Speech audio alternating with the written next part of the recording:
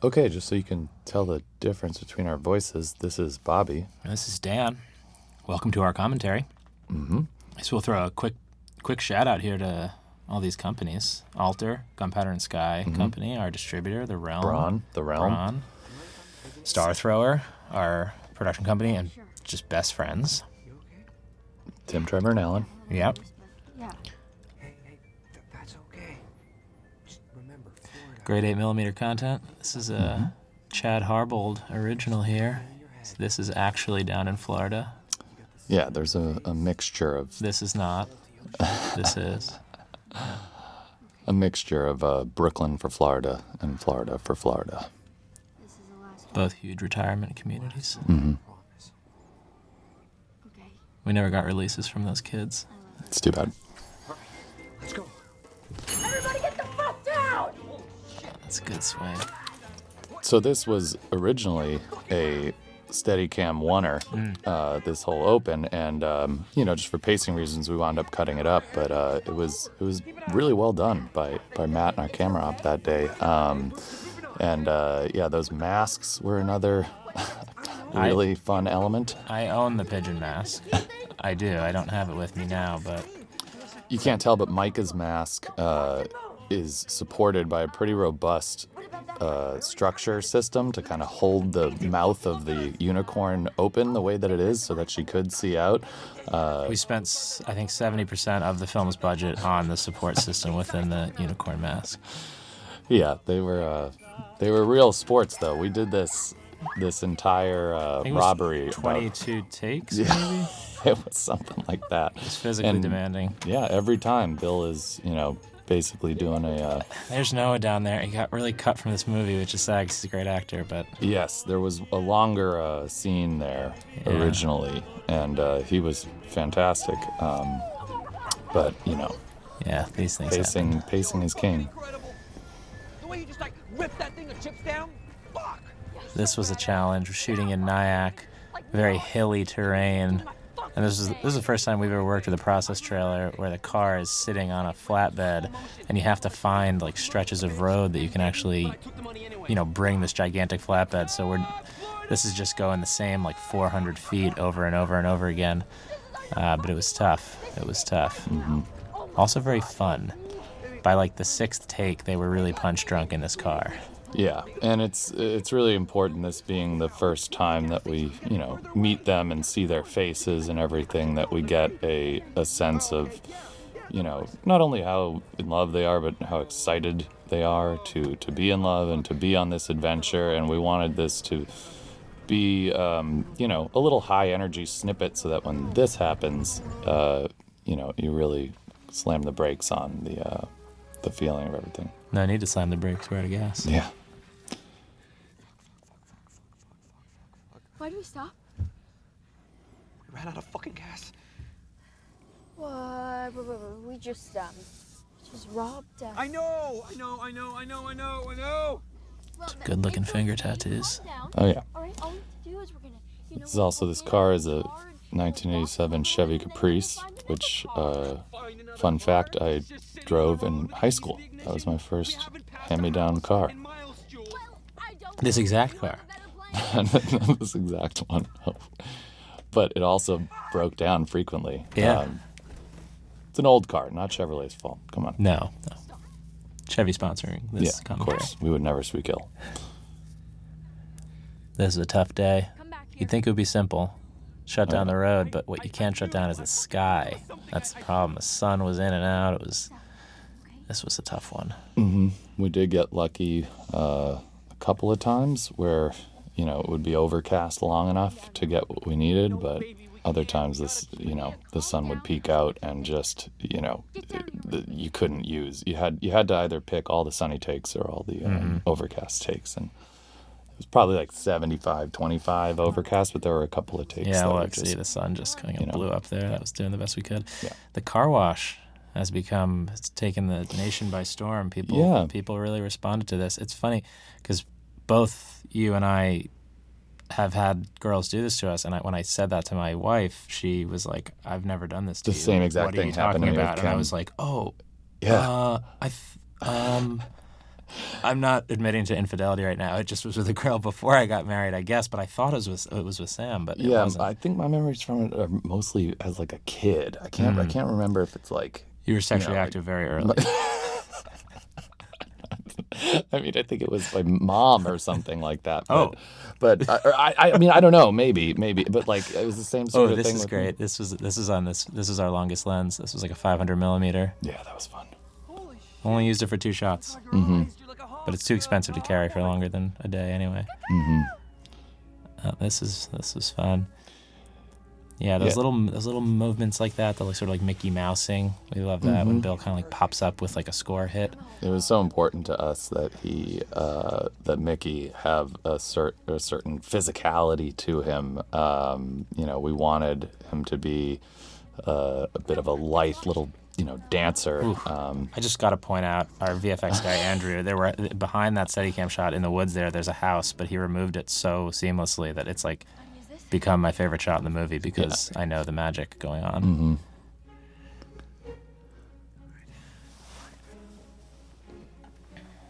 Yeah, so never put a tongue stud in your movie if you can avoid it.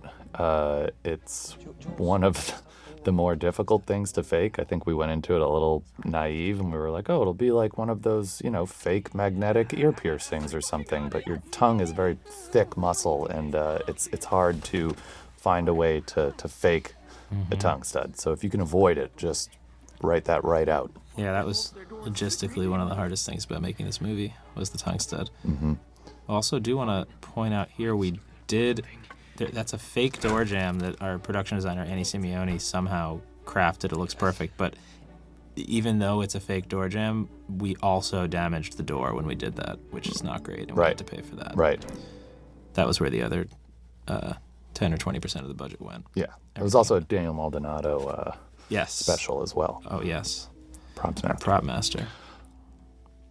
This is a shot that took a couple of tries. It's such a long pan that it's hard to just to get it just right. But Caitlin Maychek, camera operator, killed it. Yeah.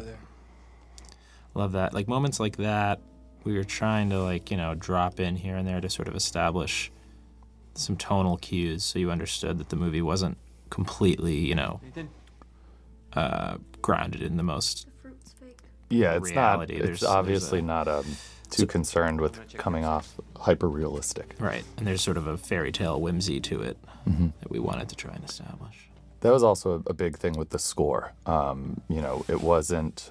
We had tried some things that were a little too goofy, and we had tried some things that were a little too serious. And if you play the movie, if you have the score leaning a little bit too far into the comedy, it takes away from the scarier elements, and then vice versa. If you have it, playing the score, if it's the score of a straight horror, it doesn't quite fit either. And it wasn't until we kind of There's Bobby cameo, Bobby and our production designer Annie Simeone in my parents' family room. Yeah, and then there's And that's Dan me. with a lot to unpack there. A lot to unpack. But yeah, just finishing that up. Once we found that the most effective kind of score was one that was a little bit more of a Danny Elfman, Tim Burton-y, dark fairy tale tone. Once we found that, it really kind of unlocked the swing. And Andrew Hewitt, our composer, fantastic.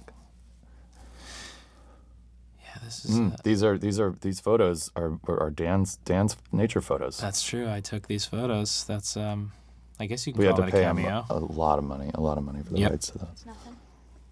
That rounded out the budget. That was it. What if there was an emergency? This is a great set design example. This room looks nothing like this. His house looks nothing like this in real life. It was completely gutted, brought in all Annie and our set deck, Lisa Green, brought in Absolutely. all new furniture, wallpaper in a bunch of places that we'll point out later, and just made this house turn it into a crazy time I capsule. think we need a boost. Like a creative boost. Yes. Let's get serious about this. This is an insert shot in our DP Matt Mitchell's apartment, Yeah. as is that. Yeah, that was like powdered milk or something, and Dan and I made sure to snort it in front of the actors to show them that it was safe.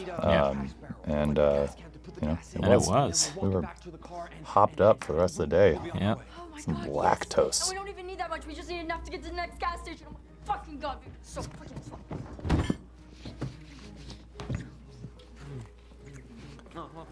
And their chemistry is just fantastic, and that's all them. They spent a lot of time just making sure to like get dinner and hang out and be comfortable around one another, and I think it really paid off because we hear a lot that their relationship is a lot of people's favorite part of the movie. And it's kind of like a do or die thing. It was essential that, yeah. you loved them and that you believed that they love each other, or this whole thing would fall apart. So the basement, it's the actual basement of this house that we found, which we never thought would be the case. We always thought that we would find perhaps a house that worked and then have to build the basement just because we had a lot that we had to do down there. We needed space. But we lucked out and these people actually had this incredible basement underneath their house that, if anything, we had to muck it up a bit. They were like the only people in the world with a completely spotless basement. Yeah, they were like the opposite of hoarders, which is maybe just as psychologically alarming. Yeah, true. This was the first shot we shot of the movie. Yeah. Day one, shot one was this dolly shot. And this is also where we were like, oh, fuck yeah, because like I love like that little finger thing. That was just like Bill wanted to do that. But it like gives you this backstory of this relationship. You feel like they have a connection already. Mm-hmm. And I remember thinking like, okay, we're going to be all right. Yep. We're going to have a movie. Yep, creepy bear toy. I don't know if that was Annie or Maldonado, but somebody brought that thing in. Yeah, I believe that was Daniel.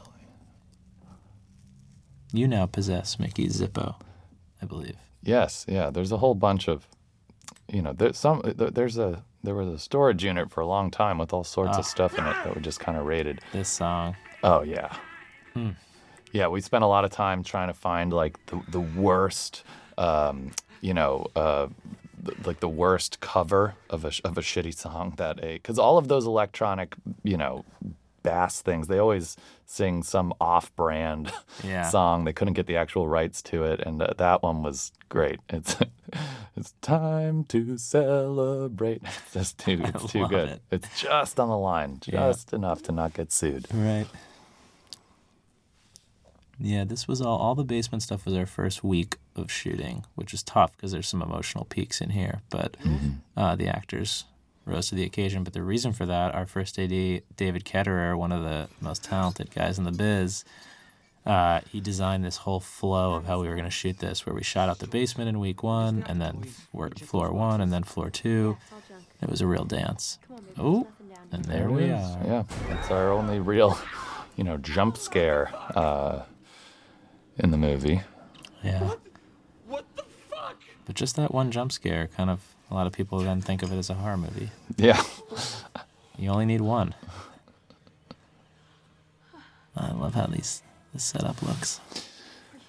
Blake Baumgartner was, she was fantastic. It was a little bit of a search finding Sweetie Pie because you needed to have someone who had that sort of timeless quality behind the eyes, that 1,000-yard stare, that old soul feeling. And right from our first Skype interview with her, she had it. And working with her was great because I think a lot of times we would walk up and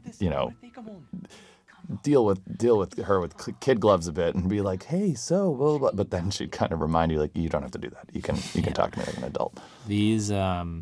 These gorgeous raps that we get in these singles between Warm and Cool. Andrew Hubbard, our gaffer, and Ethan June, our key grip, sort of built all the grippage and set the lights properly, along with Matt Mitchell, our DP, who did all the lighting design along with those guys. But this is a great example of the lighting coming from a philosophy. Like weeks before we started shooting, Mitchell called really excited and was like, me and Hubs have this great idea of like hot versus cold, because it's a really confrontational movie, like it's all about couple versus couple. And so, getting that duality into even just the lighting design feels like it has a great effect. We just need to get her separated from And it looks good, which helps And it too. looks You can good, have like yeah, a cool right. philosophical lighting design that looks like absolute shit. That's true. But we lucked out here. Yeah.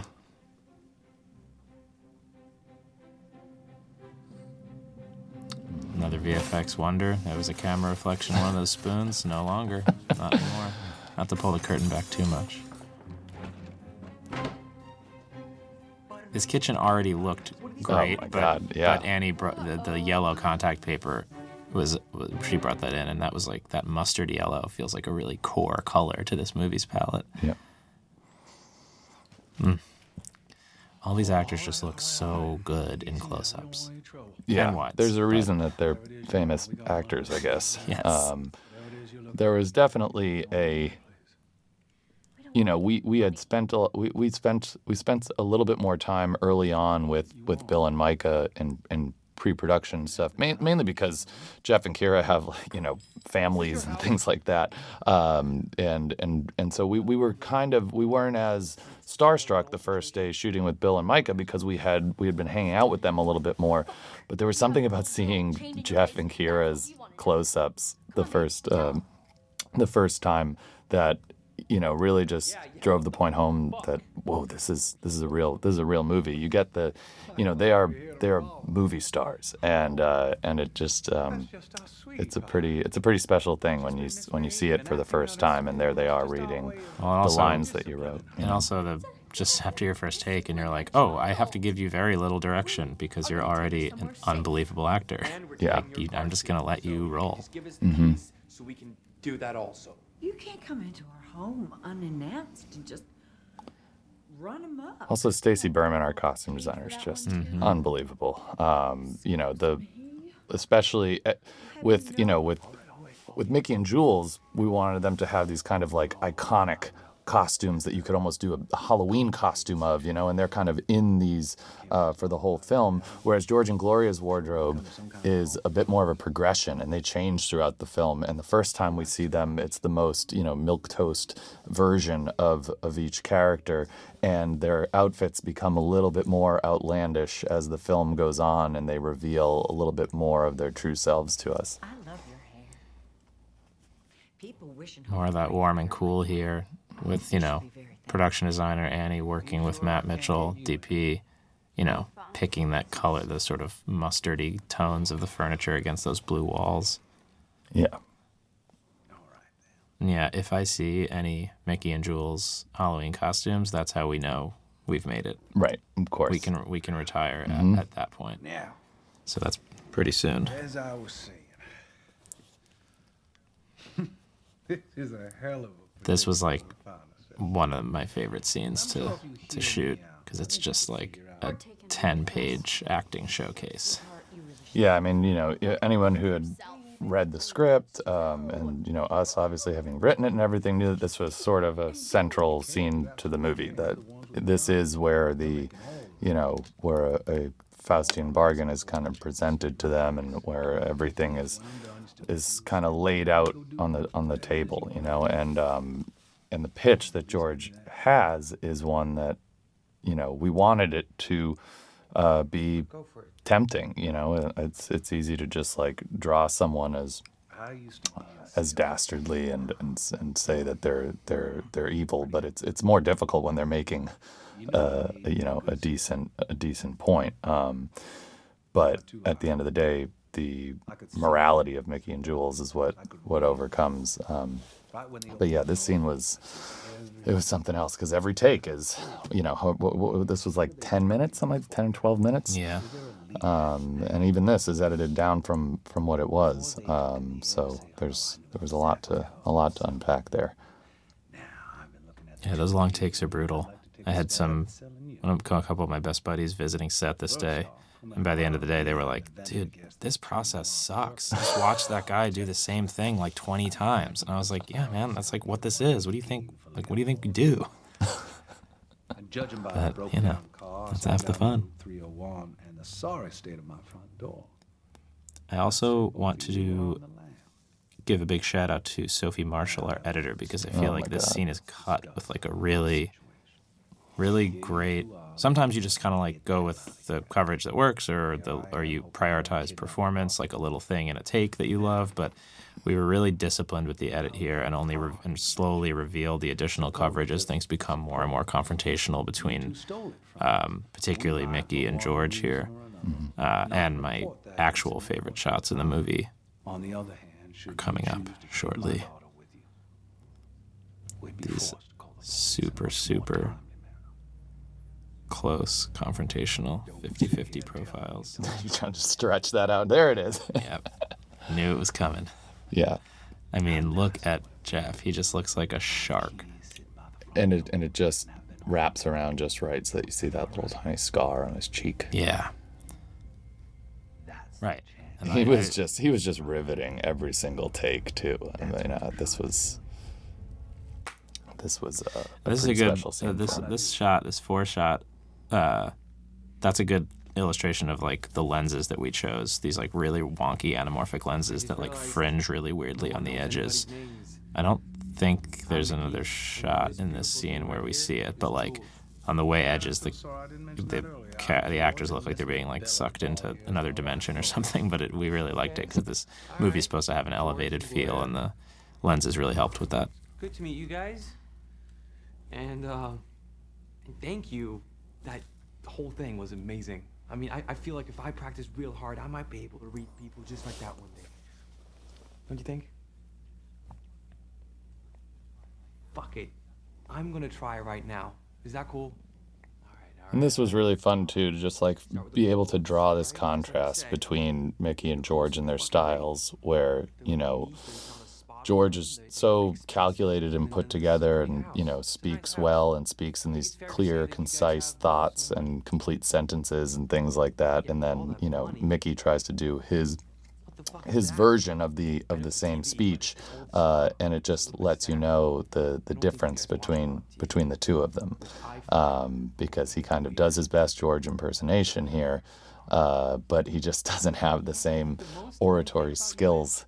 And but, you know, he still has the point that he wants to make at the end. And so he's, you know, he just has, his confidence is beyond his capabilities at times. And that's, you know. It's kind of part of his arc as a character in this movie, is the latter of catching up with the former. Mm-hmm. And she's gonna come with us. And you are not gonna say shit. You know why you're not gonna say shit? Here You're a psychopath with a little girl locked up. that super close profile comes to roost, and it's like you'd think that we did VFX work on Bill's eyes every time you see them, because they're so white and like gorgeous, but we didn't. That's real. Yeah, I mean, they're all just unbelievable looking. It's just a beautiful gaggle of folks. I'm sorry Daddy has to do this. I'll always love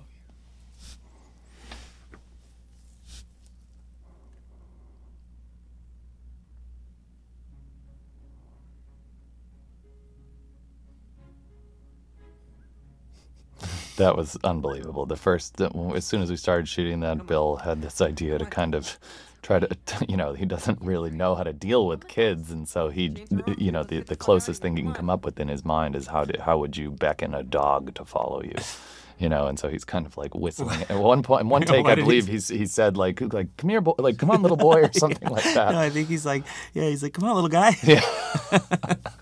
I wish we used that. Oh. I promise we'll find you a new, nice family. Yeah, maybe some new toys, some new clothes, maybe a burger or something. Huh? You like Whenever I've eaten a burger with my wife since, she always says, "They're amazing." This was fun. So this was great. this slow-mo when we were originally shooting it, we were having him just fall through frame naturally and just hope that the slow-mo would capture it the way that we wanted to, but it was still too fast. And so that was actually him just kind of, you know, being slightly supported on his side and just a controlled descent onto his shoulder. Because it's like normal stuff is 24 frames a second, and then I think we were able to get to 60 or maybe even 120. I think it was 120, but the problem that's not is slow enough, you know? It's not slow enough, and as you go slow, as your frame rate goes higher and higher, you need to bring in more and more light. which we couldn't really do in the basement. We didn't have like the money or the space or the time, and we couldn't rent a Phantom for the day or have enough light to do that, so we had to fake it, but it looks great. Yeah. Yep, there's those eyes again. This room was really gorgeous, and I wish that we got to see it more.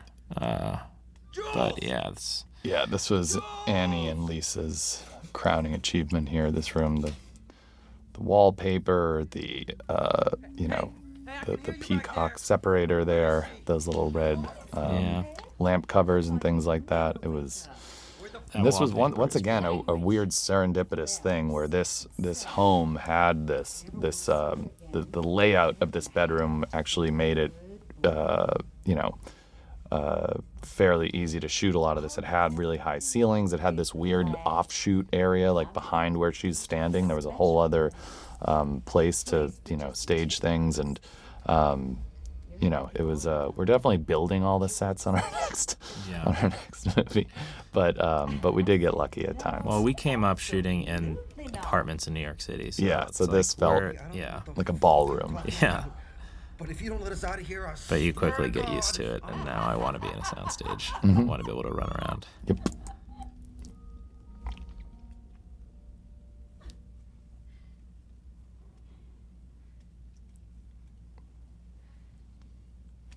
Micah spent a lot of time sitting against this pole.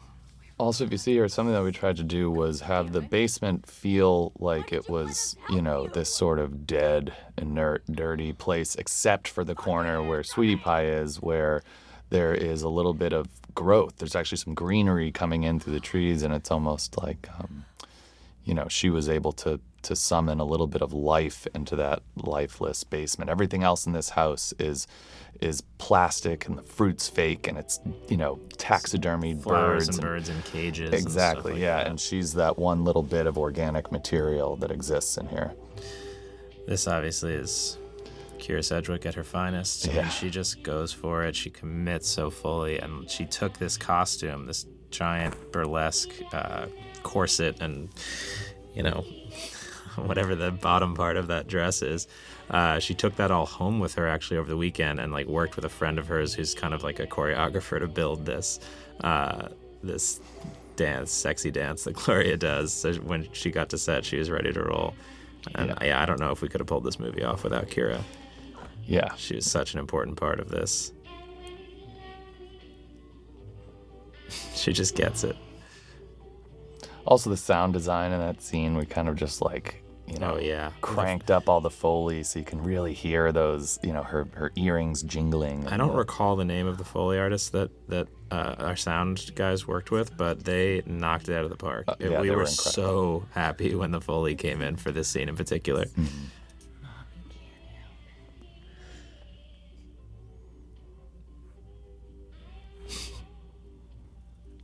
What? You don't think I'm pretty? What? No. And Bill spent a lot of the movie chained up to a bed. These younger actors really went through the physical ringer. Yeah. Although I'm sure Kira's dress was no fun to actually wear. Yeah. Jeff got off easy.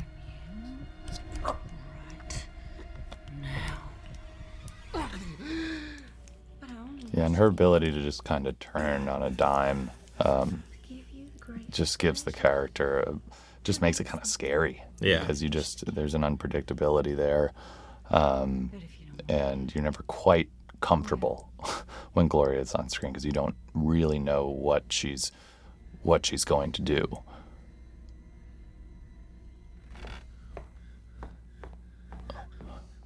Well, what? Well, what?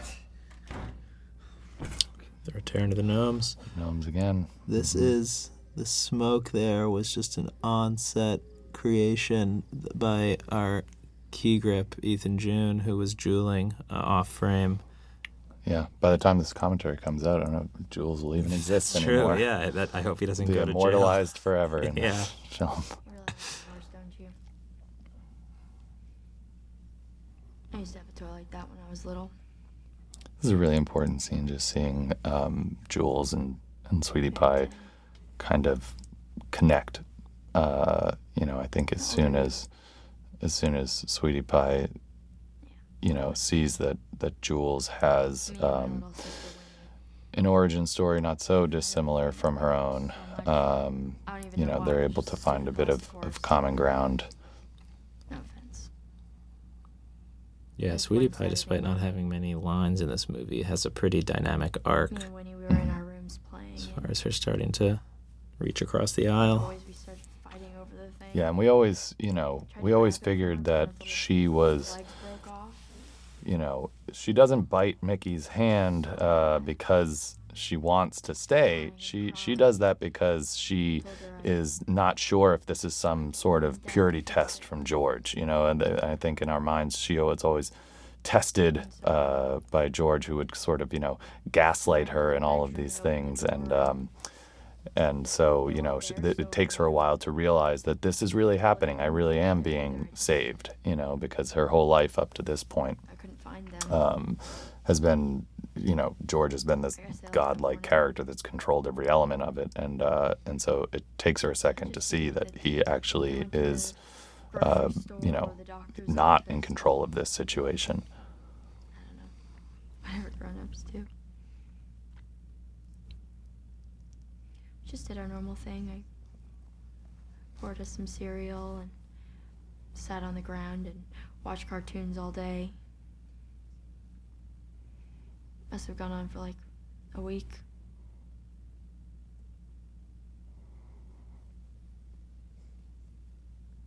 But then we ran out of cereal. Yeah, Micah's ability to just be so naturalistic, even within this film that obviously has like a slightly heightened tone. I mean, her little monologue there is kind of the realist bit of backstory that we get on these people. Even in this scene here where Gloria is telling us about her and George's origin story, there's still that sense of you don't know how much of Gloria's memory you can really trust. Yeah. And yet, Jules, she's telling the absolute truth beat by beat, and it's kind of one of the most emotionally sincere moments in this movie that is, otherwise wacky at times. Happy. Oh, we were.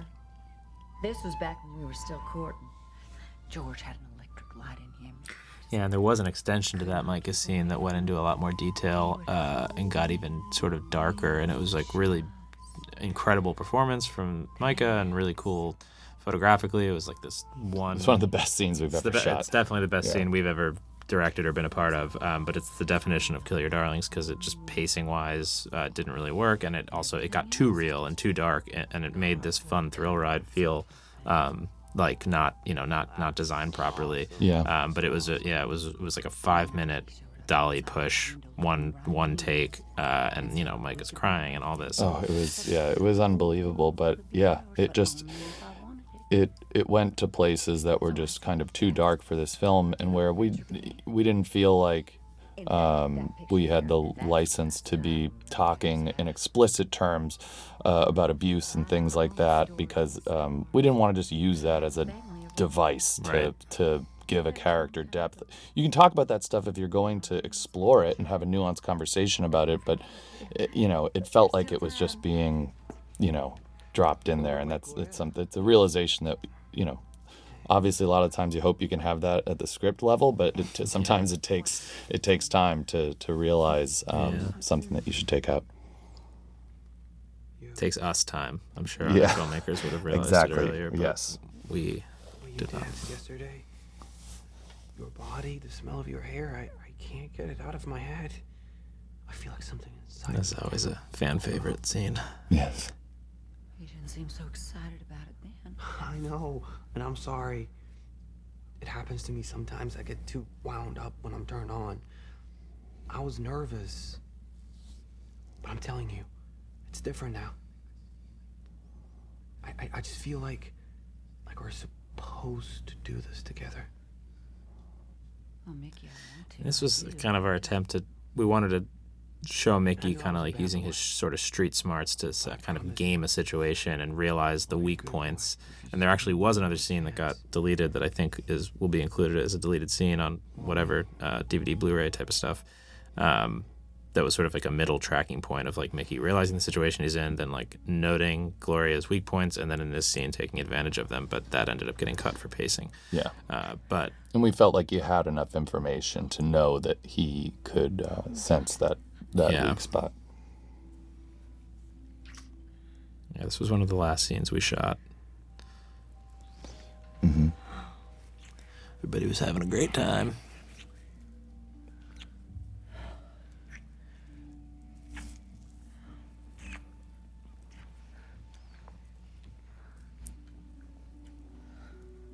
This is another Andrew Hewitt challenge, our composer. We worked a lot to try and figure out. There's a few moments of these a few sentimental moments in the movie like this. Obviously, undercutted almost immediately by that, but trying to figure out the way that the score could operate and still be earnest, but not take us into melodrama too much. I think we landed somewhere pretty nice. Fake erection. That's another Maldonado special. We had a dildo on a spoon, I think it was. Yeah, so it was taped to a wooden spoon.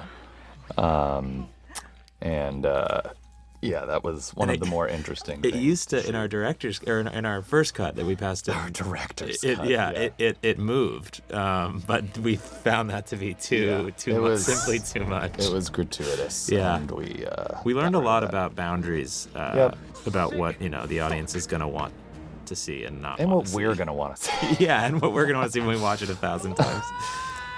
This was tough. This area of the house is the foyer, and it was just an absolute nightmare to shoot in because it was a very tall, thin area. And it worked out. Where it wound up visually, we're very happy with.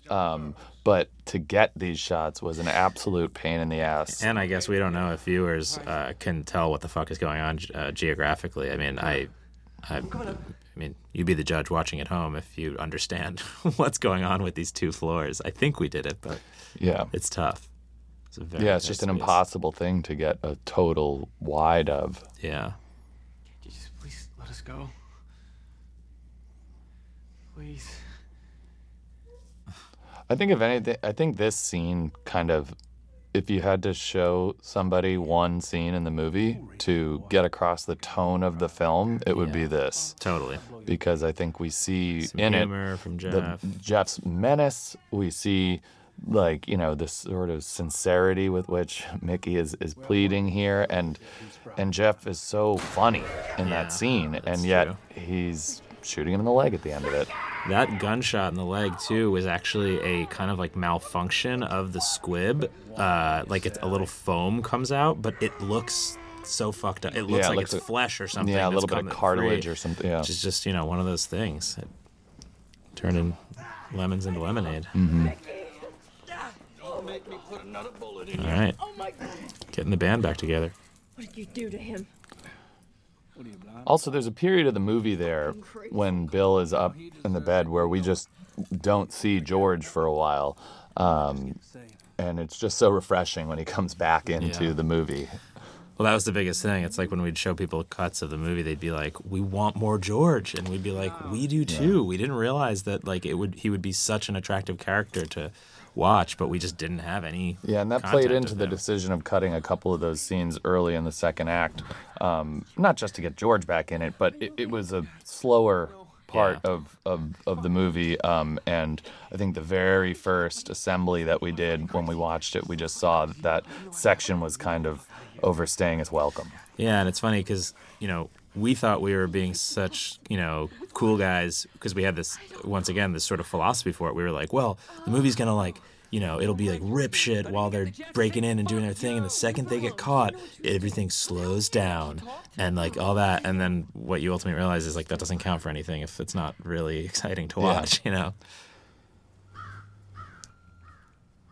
It's also about expectation is something we learned. If you show 10 minutes of really kind of kinetic scenes to a viewer, you can't. It's tough to go back to just sitting and stagnating. You could do the opposite, but once they get the taste for it. Well, and you can get that. You can still get that feeling of things slowing down for a minute, but you don't. You need less of that to get that effect than you might think. Yeah, at least we thought. Right. This is another example of the score kind of being on that razor's edge between comedy / melodrama / parody. That like this is an earnest moment coming up. I guess we could let it play, but finding the score for that was like it was a narrow bullseye. Yes.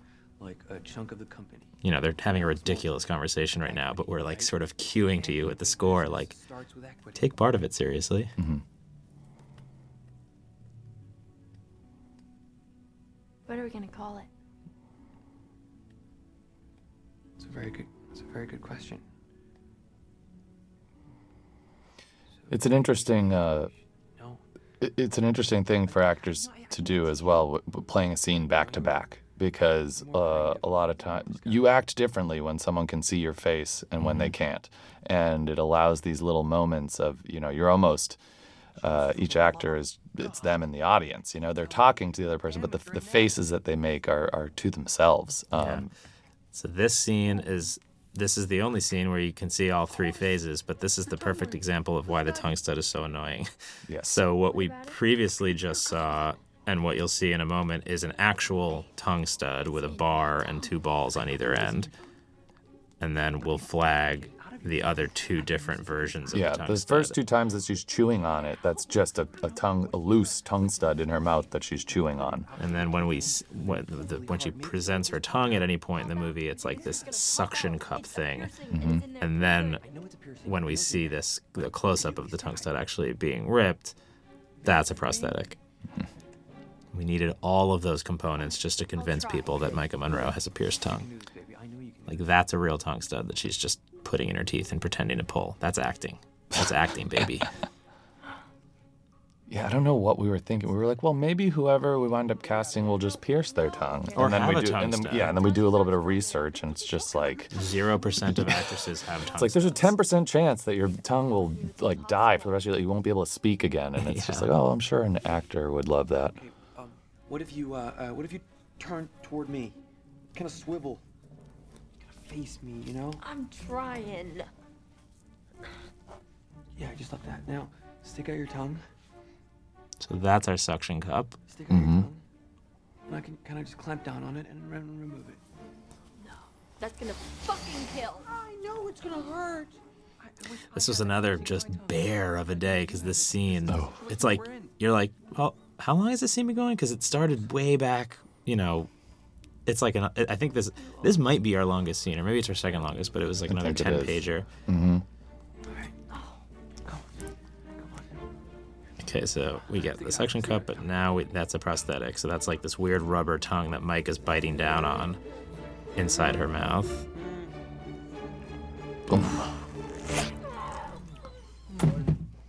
That is upsetting. Who is hungry?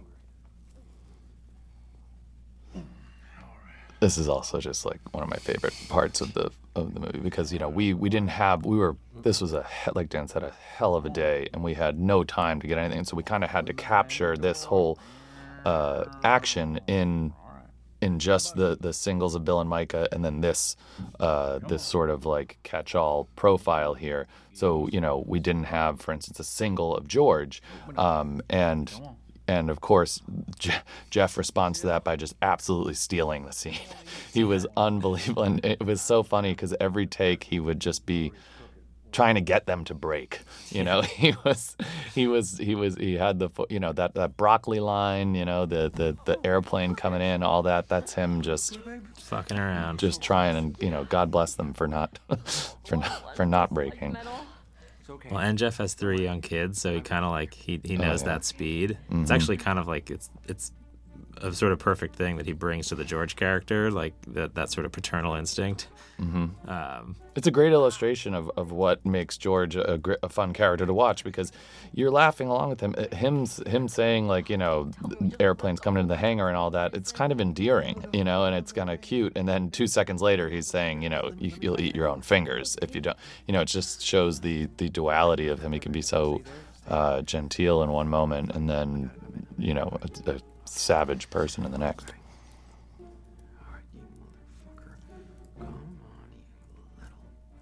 So we got this stuff, I think, is Bill, but I do do want to know. Oh, yes. That I just want everyone to, if you get ready to pause your television, because this is sort of very important. That's me. That's Dan Berk's hand. So, that's something. Yeah, you can tell because the hands look like just a little less famous. That's true. You know? I will say though, if you freeze frame this, you print that frame and mail it to me. I will sign that frame and send it back. Anyone, that's an open offer. Yeah. Yeah, that's right. Feel it. Just feel it. Come on.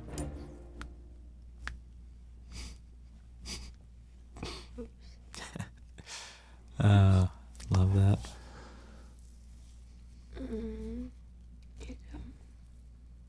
It broke. Where'd it break? Where'd it break? This is also another example of like how coverage design can kind of like break your brain sometimes. Like this was a really challenging scene because remember this is still the same scene as we've been talking for 15 minutes. But there's so many different angles. They were facing apart at one point. Now she comes around and they're facing each other, so we get a new set of singles. Yeah. You're constantly redrawing your lines, so it's tricky. I think we ended up plotting. Well, it I think it's a properly, but good it's thing tough. though, because I think you would get so bored Of course, of it yeah. otherwise. So every time I'm watching this and she comes over to the other side of him, I take a breath. I'm like, Yeah, it's so me nice too. to see this from a slightly different And angle. then when we redraw the line with Sweetie Pie, and then with this, it always feels Yeah. really good to just be moving the camera around. Yeah. Holy shit. A laundry chute. Like this cut. Yeah, and just I like love. playing with the idea of these, we're obviously switching these angles in an almost cartoonish, slapsticky way. They're leaning in and out of it. He's telling her, hey, come around here, come over to this side, So there's like a sort of playful, deliberate nature to it. This score cue is maybe my second favorite, but I do love it. Yeah, it's determined. Yeah.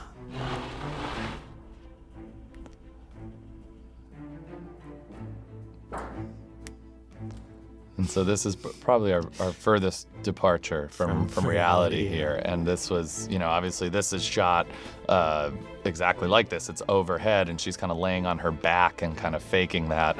This is something that we sort of shot in a studio. But that was something we had in our heads from the very, very beginning that we really wanted to do, and we really could not believe that it came out the way that we wanted it to. Yeah, that kind of fantastic Mr. Fox cross section.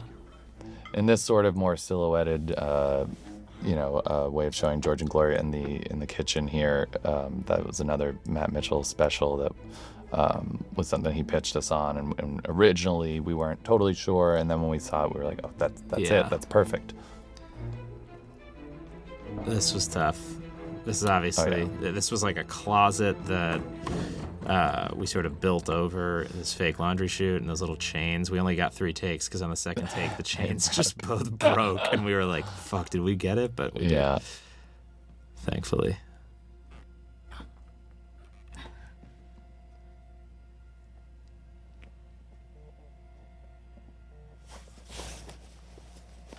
Here we go. Introducing Ethan. When we found that doll, we were just... It's the creepiest. Any baby who got that in real life is now... Yeah, definitely. Like, possibly George. Mm-hmm. Ethan is such a horrifying little guy. I have him on a shelf in my apartment, so he watches me. Yeah, it's not... I don't like to come over. Yeah. Sorry. I'm gonna rip your fucking heart out. That's always a nice thing to note. Jeff, also so incredibly committed and such a smart actor, really wanted to lean into a lot of the sort of accent work. And, he gave George this sort of like middle-class Louisiana accent, but then when he gets really angry, this kind of like super low, sort of low-class Bayou, I'm gonna rip your fucking heart out, comes out, and that's one example of it. Yeah, part of his backstory was that he kind of grew up on the wrong side of the tracks, and Gloria was maybe from a little bit more of a wealthy family, and he had to kind of, he put on sort a of mask. lied about who he was and what his background was in order to court her. Just goes to show lying isn't right. Yeah.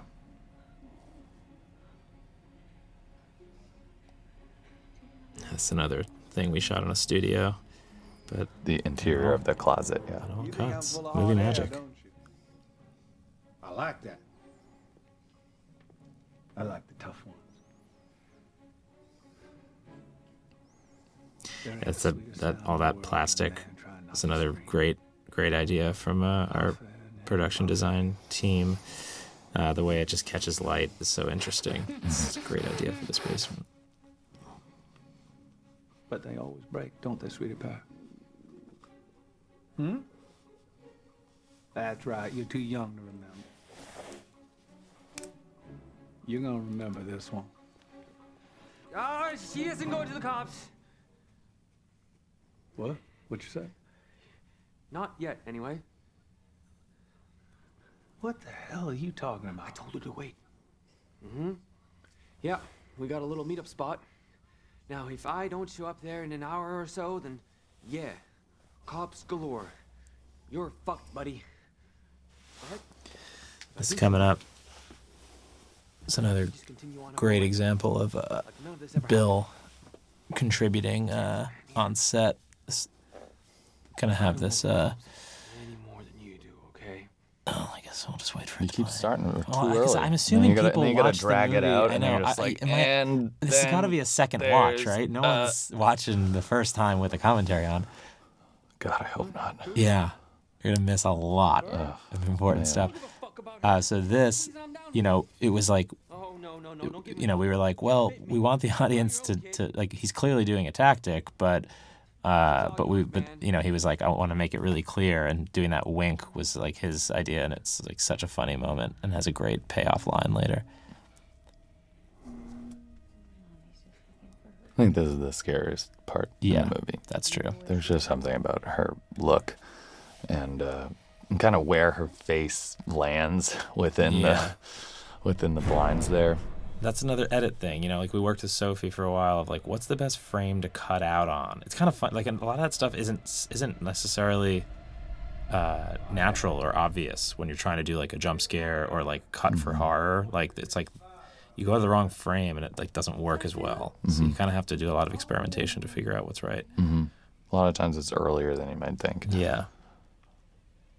Right. It's like you show a few too many frames too much in a horror movie, and like you've made it not scary. Any last words for Back this into the song? foyer. Oh, my dear Out of the frying pan into the fire.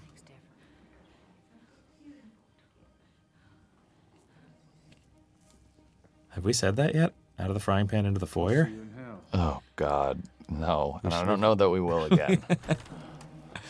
Oh. It was fun, seeing this with an audience for the first time and seeing people just audibly go, oh, no. People go, oh, come on.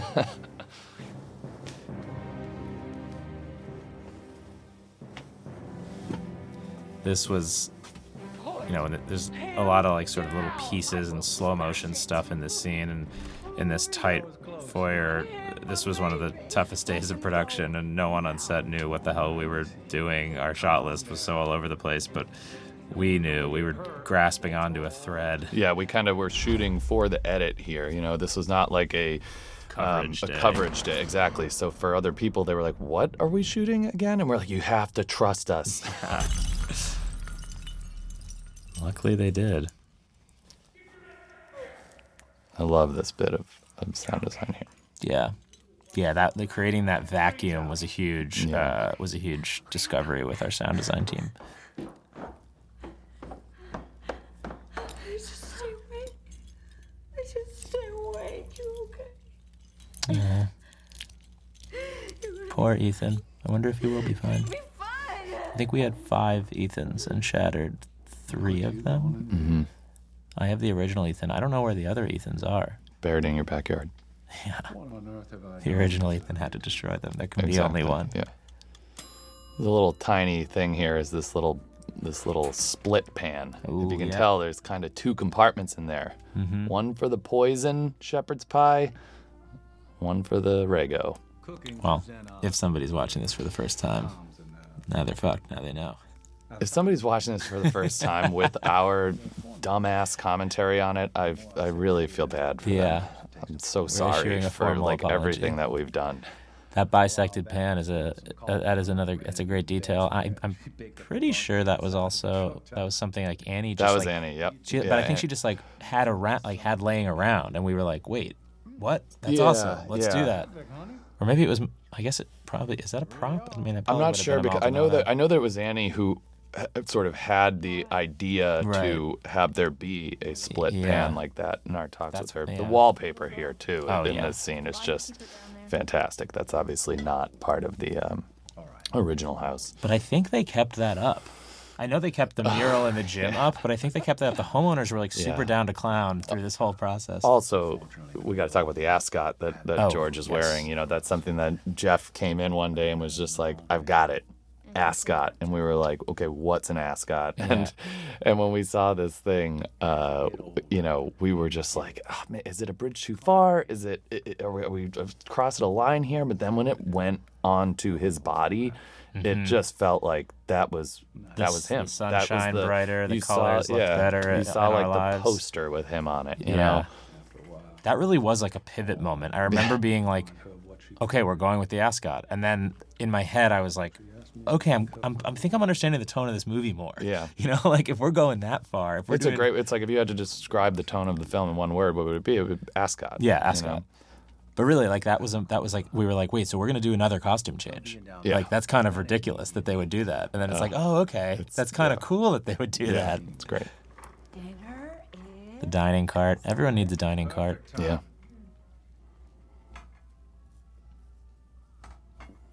Shepherd's pie. They ate a shit ton of shepherd's pie. They ate a shit ton of shepherd's pie, which I think was vegan shepherd's pie. It was vegetarian. I don't think we actually made them eat like a bunch of meat. No animals were harmed in the making of this. No, not at all. And the duct tape rigs were a thing. That was another like in your brain simple, but was a bit more complicated. Yeah. But we're like, well, you just tape them to the chairs, right? And then you start shooting the film, no? Yeah. But then you realize there's nowhere for them to go in between takes, and so their arms are hairless, right? Yeah, again, Daniel Maldonado did a great job of kind of making the duct tape, you know, not sticky on the other side, and then also creating like a bit of an apparatus in the back that you could just undo them so they could get up, sit right back down. Especially with a scene like this, that is one of the third kind of like 11 or 12 page scene in this movie. You know, you got to be able to get your actors in and out of there quick because you can't make them sit there all day. Oh yeah, it's brutal. George. Sorry. And this is another tricky one where like shooting in 180 degrees or more than 100, a little more, probably more like 200 degrees, and there's giant windows on two of the walls, so we're sort of like fighting. We're trying to work with the sunlight as it moves across the sky, and yeah, Congratulations. It's a tough one. You just won the damn lottery. But yeah, that wallpaper was like, you know, we tried to make these little decisions here and there to sort of paint George and Gloria as these sort of older foils of Mickey and Jules, or like a bizarro evil version of what Mickey and Jules could become. So, you know, we kind of established this wanderlust in Mickey and Jules at the beginning of the movie, and this kind of desire to go to this tropical, you know, second life. And obviously the design decisions in this house indicate that perhaps George and Gloria had that same dream at some point. Yeah, there's a sincerity and a realness to what Mickey and Jules are doing, and George and Gloria's version of that is kind of there's an artificiality to it all. It's wallpaper. It's like, yeah, there's a flower, but it's in a little glass case, you know, like sure there's. And also these chairs, which I think in wide shots you can catch it, but the chairs, these wooden chairs have pineapples carved into them, and that was the homeowners had these chairs in their dining room, and that was another just like there's so many moments of serendipity in like the prep and production of this movie where I was like, what? Yeah. Were we meant to shoot this movie right now in this location? She died when I was very young. I later found that I think pineapples are just kind of like common in furniture. Like my parents have some pineapple chairs too, so I don't know.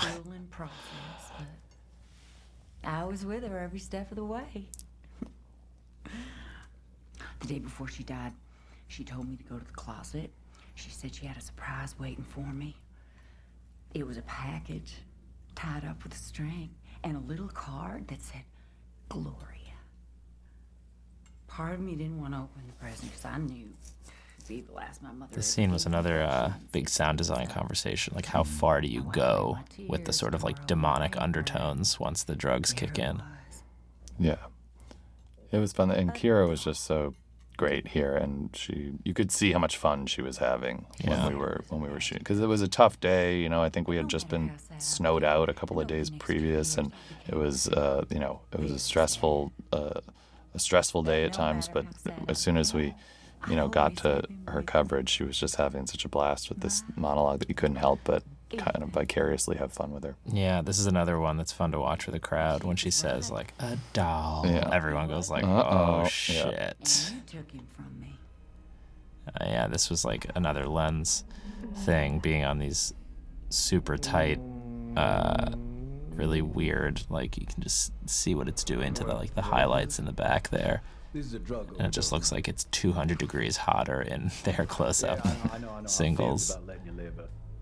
So you had a veritable pharmacy in that bag of yours. And this is another thing, like the battle between like sort of clarity and style, because you got to kind of hear George's lines, but you want him to sound like, the devil. Make sure the job's done, and boom, problem solved. A couple of junkies broke into the house, went on a bender, and died a not so tragic death.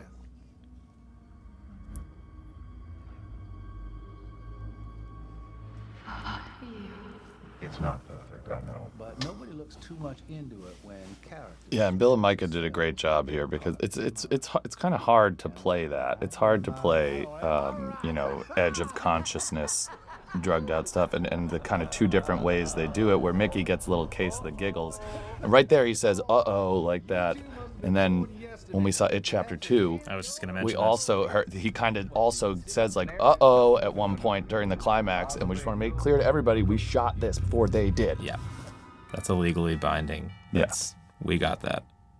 I'm curious where our royalties checks are from It Chapter 2 for the uh-oh moment. All right, here we go. Guys, movie needs an injection of energy. Send Danny Johnson. Danny Johnson. Sorry to bother you around dinner time. This was just like, talk about casting the film, and a couple different people come in and read, and he's just one of those casting decisions where he came in, and as soon as he read it, we were like, boom, that's him. Got it. Yep. This was a really fun scene to shoot to, because we told Jeff, just kind of have the energy of somebody like trying to get off a phone call the whole time, and it gives the whole scene this nice quality. He's trying to wrap it up the entire time. But I'll keep a lookout. And this is another thing about Jeff. When we were in rehearsals, he brought this concept to it that we hadn't really considered, which was as the scene gets a little later in, there being this dynamic of, or at least of him responding to like Officer Wells is like, let me come help you out. Let me make sure you're safe. And him being like, no, I'm an older man. Like I can take care of my own house. Like you're bruising my pride by kind saying, of invoking his own masculinity. Right. Which we're like young guys, just now getting into the idea of being like having a family and sort of protecting our flock. Yes. Like we don't know that feeling as well as Jeff does. So that was like a cool idea, but nuance to build in. Appreciate the officer, but I assure you, we're quite safe. Like that little jaw clench that he does there. It's just and it's nice too, because they're kind of having a politeness off here. Exactly. where this is an argument between them, but they're doing it with these niceties, and Danny does a great job. It would have been really easy to overplay Officer Wells there and have him be too cartoonishly suspicious. Yeah. And Danny just really nailed that. This is a great example of necessity being the mother of invention. Like this 3-shot, we kind of did not have enough time in this day to shoot, Yeah, that's a recurring theme here, isn't it? Right. With an independent film, you have no fucking time. I think that a lot of other filmmakers would agree that that's sort of the beauty of independent film is when you have too much time, you sort of overthink things, and this was the coolest and best way we could do this in the least amount of coverage, and it ends up being some of my favorite frames in the movie. Mm-hmm. It's not every day that you can do a 3-shot that way. Yeah. Where characters are standing 10 feet apart from each other in a line. Yeah, and just the blocking of letting the blocking dictate the coverage there, because he's kind of, they're kind of having these moments of, like we were saying, when the actors on the pole weren't facing each other, you have this thing where because of the positioning, Danny can only be looking at one of them at a time. Yeah. And so it gives you that nice little, fun slapstick quality. This mural they left up. They were like, yes, the homeowners left this. Yeah, there. When we were going, the art team was like, all right, we'll return your house to normal. And they were like, no, can you leave all the weird fucked up shit? Mm-hmm. And we were like, well, I guess if you want. Hopefully they're enjoying it to this day. Everything in this gym here was sort of similar to the foyer. We had in our minds exactly how we wanted the edit to work, but again, it's not a real traditional coverage type of scene. And so everybody was sort of just, again, trusting us here as we were like, okay, and now she's going to just kind of worm across the ground in an overhead,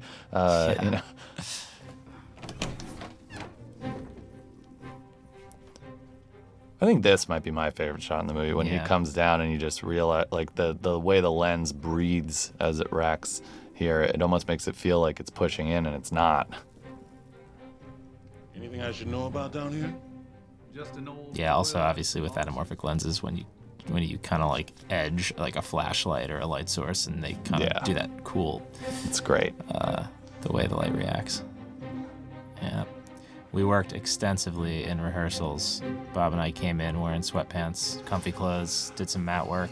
Yep. Get this caterpillar motion. We told him first day of rehearsal, you gotta come in with those sweatpants. You know, we're doing floor work here. We're working on the walks. We're working on the crawls.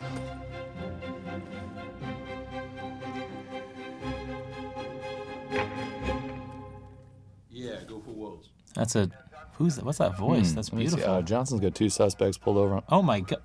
What do you know? I'm starstruck. That's amazing. With your hands and my voice, there's nothing we can't do. Yeah. Totally understood. We hope you find those brutes wherever they are. That's a lot of powdered milk.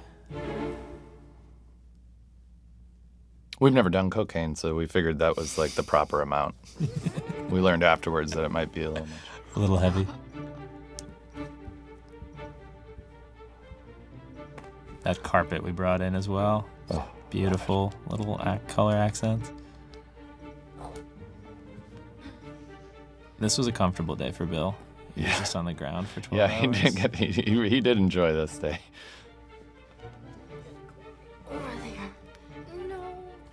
Meanwhile, Micah, we're like, okay, you need to crawl across the floor, but don't use your body. Yeah, and do it 14 times. If you two notice anything out of the ordinary, anything at all, don't hesitate to call. Of course. You have a good evening.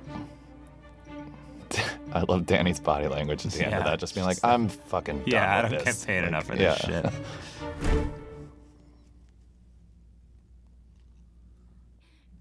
When Bill's eyes open here, there's like a sparkle in them. He looks like the Mr. Sparkle episode of The Simpsons, where Homer has like the twinkle in his eye. Yeah, you get that like little 4 like we did not asterisks. Yeah.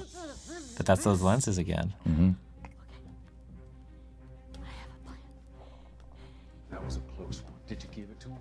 I think we can say. Yeah, I'm so happy because nobody in all the screenings that we went to, I was always like, is it too obvious? Can you see them there? But people usually don't. Yeah, and now if you don't realize, or at least if they do, then they didn't tell us. Rewind it and check those curtains out, because they are in there. Is that them though?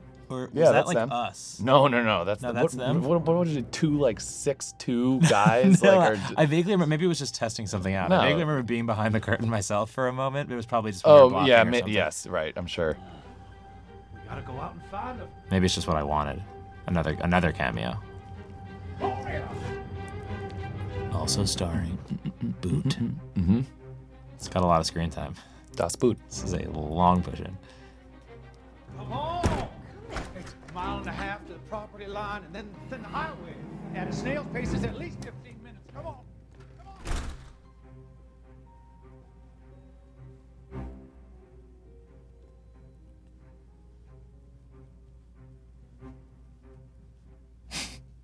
Sun's coming in a bit hot there.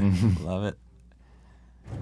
That little hand motion that Micah does always gets me. It's wonderful. This is just Micah's run across the Yeah, well, screen. Micah actually learned how to run just before shooting this scene. And then it was right after she learned how to throw.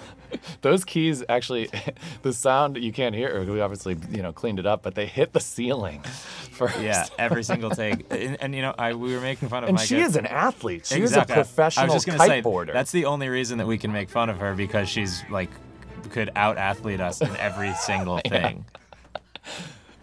I bet those boots were not the easiest things to run in. I'm either. sure they were not hard. I mean, they were not easy. Come. What are you doing? Are you mad about what I said before? I was lying. That was a tactic, okay? I winked. Don't you even know what a wink means? It means... Yeah, that was all stuff that we kind of all whirled up on set. Yep. Again, Sophie Marshall, our editor, this is something we worked on a lot. These scenes were not always cross-cut this way. And we kind of found a lot when we did start to do that. There was a lot of kind of similarities with what's happening in the two, these two sort of apologies, really. At that moment, that editorial moment of when we cut from Mickey on his knee here to George on his knee here, people always are like, that was brilliant. And they always get let down when I'm like, yeah, we didn't even really think of it that way. That was just our editor figuring the cross-cutting out. I know. Oh, well, that's part of it. I was terrified to shouldn't do see a your next director's movie. commentary. I was like, how honest do we be about, how dumb we are? Yeah. Or do we just pretend that we meant to do everything? I think honesty is the best policy. That's true. This scene always feels so good because we've been in this house for the entire movie, and then you're seeing the blue of the sky and how people's skin tones look different in direct sunlight. And and everything that these lenses too. Everything that we're doing in the house, the wall is only ever a maximum of 10 feet behind you. Right. But this, you get real depth to play with. Yeah, it's super gorgeous. The angels in heaven and hell.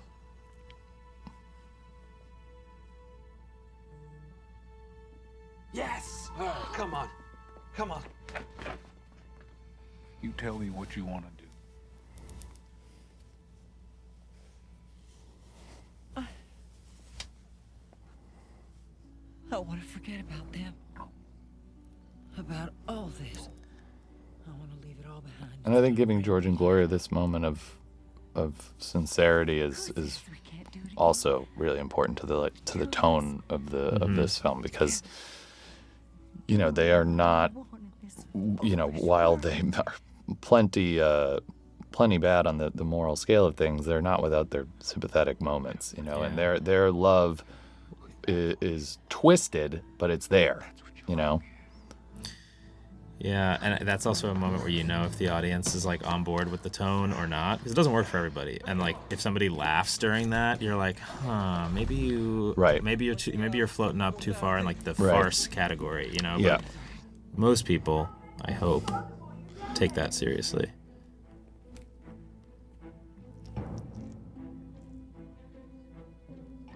Honey, have you seen my keys? They're in the dish. If only Mickey and Jules had looked in the dish at the beginning of the movie, this thing would have been 11 minutes long. Could have been home already. Yeah. I'm so sorry, but Daddy's gotta go away. I know, it's just the way it's gotta be. Not what you expected. Yeah. And this was another weird, this is their garage, but it happens to have mustard yellow walls. Yeah. Why? How did we get so lucky? This is another one of my favorite shots. Yeah. Love this. This is also just a sequence where it's a very, it's a delicate balance, making it, you want it to feel like he got there, George got there a little bit faster than is humanly possible, but if it's too much, it's silly, and it was tough to find that exact balance, but we're happy with where it wound up. Yeah, there were a couple versions of that edit that Son, weren't as good. I believe you have something that belongs to me.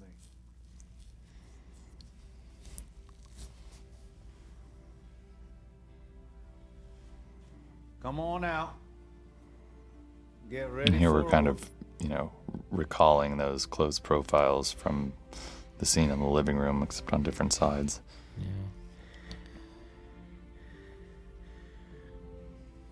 Yeah. Love these. Yeah, these little, French overs. They're just great. The way the light is catching in their eyes. Step out of my fucking car! You're the best thing that ever happened to me.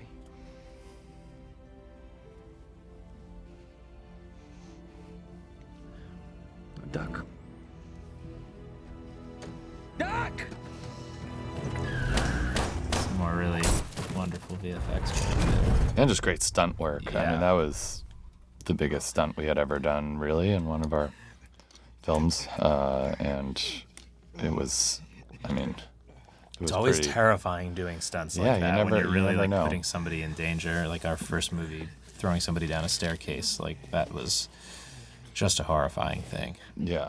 You take every precaution, and everybody's there. Your paramedics are there, but you just never know. You never know if something's going to, Yeah. Somebody's go gonna fall a little bit wrong. Right. It's always a good feeling being done with those setups. Yeah.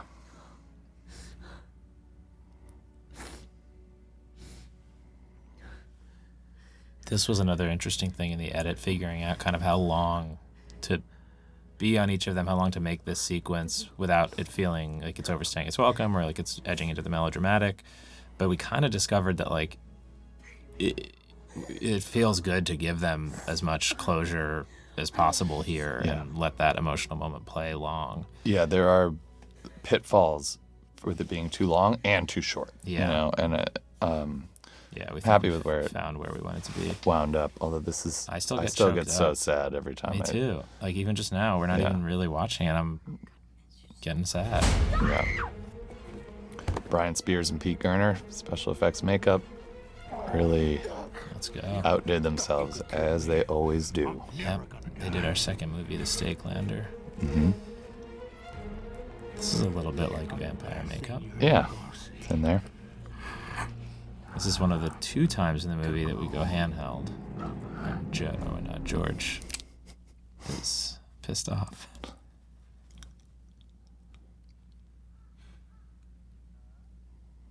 Sweetie pie, Oh, thank God she's alive.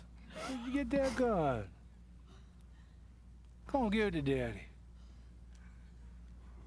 What do these people say about me? They trick you into believing I'm a bad man. I'm not a bad man. I'm a This is George, even in the last moments of his life, trying to talk his way out of something. And You don't make me feel good? What makes you feel good? Ice cream. Mint chocolate. that shot, way more elaborate than it seems. We had a 6-foot tube filled with all kinds of guts that we were shooting through. And it's always pretty funny to go back and look at the production stills from that. Yeah.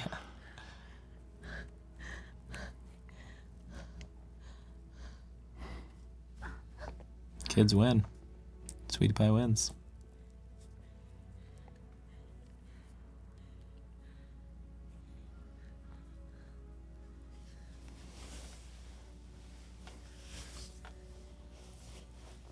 This was another nearly impossible production scenario. This entire final scene. You're gonna talk over Sweetie Pie's only line in the whole movie, huh? You're gonna take that away from her. Can take that away from her too. There was a nearby production. Oh God. A show called Daredevil, a Marvel show that was shooting like down the block, and the entire day that we're shooting this, the highest emotional point that we're asking our performers to get to, and every 2 minutes a humongous trailer would go by or a truck with gear, or you'd hear like people all yelling. of these shots. There's like 6 cars going by that are VFX'd out. Yeah, it's just so unbelievably unlucky. Mm-hmm. I guess all that cool serendipitous stuff that I mentioned was balanced with a bunch of totally unfortunate stuff. Yeah, it does equal out, doesn't it? Yeah. I think if you land at 0 at the end of a movie, then you're in good shape. It's if you land in the negative that things are bad. Also, same thing, similar to the head through the hole shot. These angles of Micah are shot on that stage day where she is laying on a table with a big long wig, and she's like 6 feet off the ground, laying on a table, looking down, and you wouldn't know it because it's just like this tight little shot. There's probably an easier way to do that. Maybe next time. Yeah. That's me. That's Bobby. The final That's cameo. my body. And I was dressed up and I was all bloodied up like that. And they sent me back to where the actors were to get my makeup done. And Kevin Bacon came to drop Kira off. And so Didn't you also have a mustache? And so I had to meet Kevin Bacon covered in blood. Hey, and at least you got to meet Kevin Bacon. That's true. It's all downhill from here. Yeah.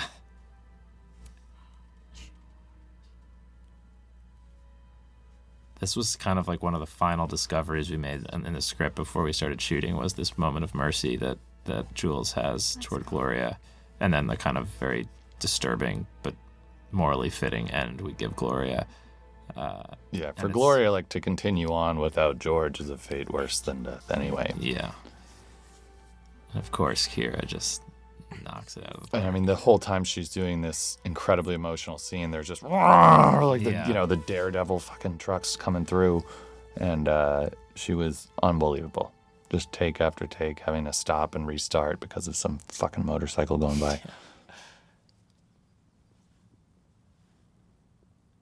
It's like we've conditioned the audience to like think that they're never going to get out, that you think this is like a Texas Chainsaw moment, and it's going to be it always reminds me of Wolf Creek. Yeah, totally. When she's walking down the road and like, there he comes, just he's right, and there's nowhere to. But actually, it's our production designer Annie Simeone's mother. Yep. Florida. There we go, and then we go out on Red Hunters. Safe travels. Great track by a great friend.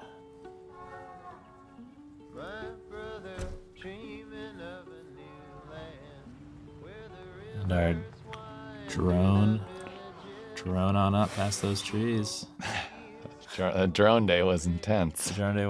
This sky replacement was very nice. This was a sort of a gray sky on the day, but we really wanted them to be riding off into the sunset.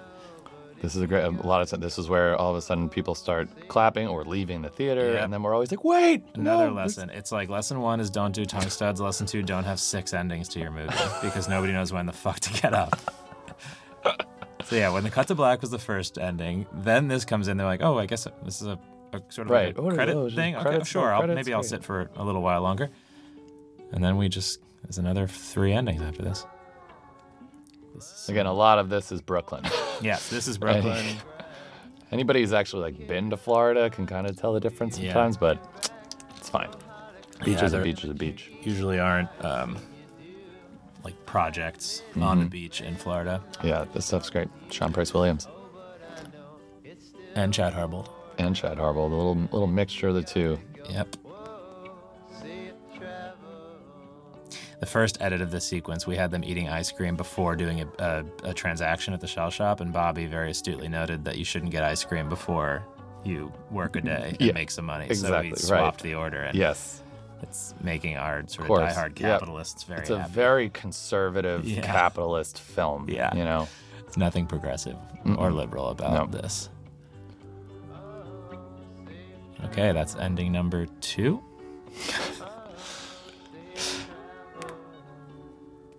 Now, to be clear, we didn't want to have the written and directed card. Like, there's 10 written and directed cards. It's like weird guild rules that, like, the written and directed card has to, like, touch the ending of the movie. And it has to come before certain things. Yeah, it has to come before these credits. So it looks like we're really, like, narcissistic and egotistical and obsessed with ourselves, which we are, but that's not the reason that we put that credit in there. We were forced. It's we don't want that. But enough about us. Yeah. Matt Reynolds. Matt Reynolds, let's go. He was our animator here for this sequence, which is most people's favorite part of the movie, which is why we put it at the end. Well, it's funny. It used to be at the beginning of the film, but it kicked too much ass. Yeah, and it was too intense, where we kept getting these notes that, like, at the beginning of the film feels like it lacks a little bit of energy. And we were like, what? Really? You think they rob the gas station, they go and they break into this house, like, and we realized it was because we had this kick-ass sequence, and then the movie that follows is not quite as coked out and crazy as the animated sequence is, and so it puts your expectations in a weird place. Yeah. And yet when it's at the end, it serves the opposite. Celebration. It's almost like the film has a somewhat somber ending, and having this kind of intense, fun, colorful animated credit sequence lets you leave the movie feeling like, you're up again. Like, it kind of makes you like, oh, I had it. Whereas if it just ended with the, booming up into the sky, that might leave you in a kind of sad place. Also worth shouting out our financier and one of our production companies that we worked with, Braun, who let us license this amazing song. Yeah, Rob which- Lowry too, our music supervisor. this getting all that done. But this Courtney Barnett song is just like Yeah. it makes this thing just slap. Yeah, we and- when we heard this song for the first time, it was, but it was like we tried to find replacements because it was like it was way more expensive than a movie of this size should be spending money on, and ultimately we went through like hundreds and hundreds of songs and nothing just did it like this does, and so we just like emailed Aaron Gilbert and we were like, this is the song, would you guys be willing to spring for it? And he was like, if you guys just tell me this is the song, then we'll do it. So that was a big sort of show. There's only one Courtney. Yeah. Oh look, another written and directed card. Oh, that's great. These guys are fucking assholes. Yeah.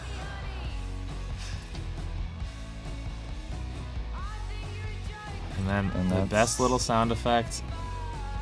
Oh, boop. Great. Just a little boop. So that's the movie. Tell your friends to go and see it. This was trying to build a career here. This was fun. I'm hoping that everybody enjoyed listening to us ramble on. Yeah. We'll do better in the next movie. Yeah. You should see our next one. Commentary on that was great. Yeah. Dude. So do we do talk? Do people usually do commentary through the credits? I mean, let's see who we got here Shout that we want to really point out here. Justin Simpson. Killer first AC. Wow. The guy's really something else. Yeah. He's just amazing. Some people just have that special hand. Brennan, our sound mixer, he's been recording our sound since we were in college. He also just recently had a child, and Elliot, at least for now, is stepping away from the game at the top of his game. Yeah. Which is something you very rarely see. Danny Maldonado, Yuko, wonderful art team. Oh yeah. Oh, Sasha Grossman. We didn't really talk about Sasha, but all those tattoos, all the makeup day in and day out. That was Sasha. She's a wonderful person to work with. Yep. LaShawn, our script supervisor, right there the whole time, keeping us humble. Shelby, we saw Shelby at a screening the other night. Shout out to Shelby. She's an actress now. Oh, Alex yes, Backus. Right. Alex, we didn't tell him he was actually in a shot that we loved, and we had to VFX him out of it. Right. So, and it was hard. He's a big guy. It took a lot of VFX money to get him out. Expensive removal.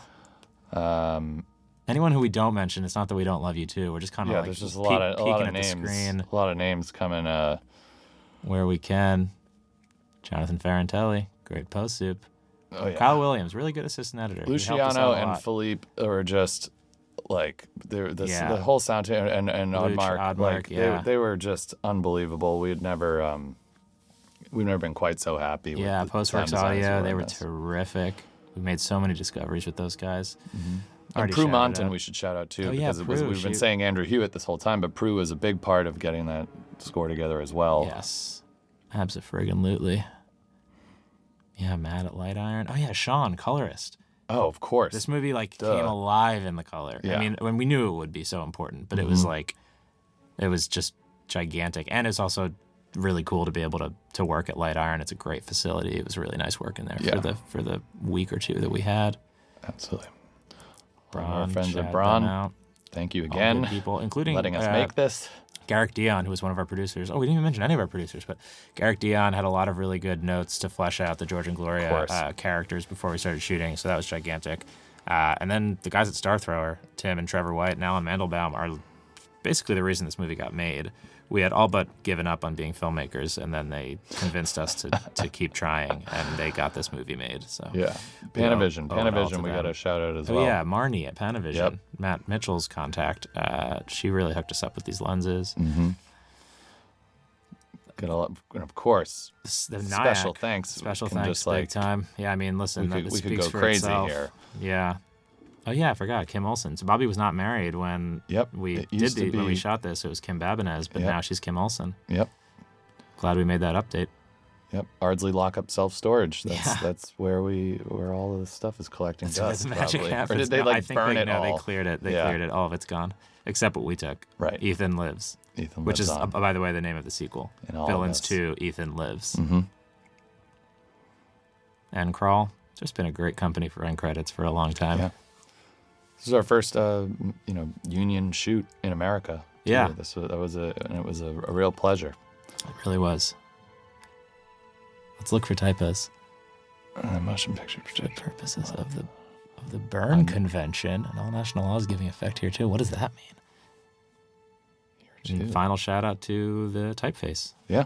Wonderful. Thank you, typeface. Wonderful font. Thank you. Thank you for your legibility and beauty. All right. Well, good night. Good luck. Thanks for watching. We love you.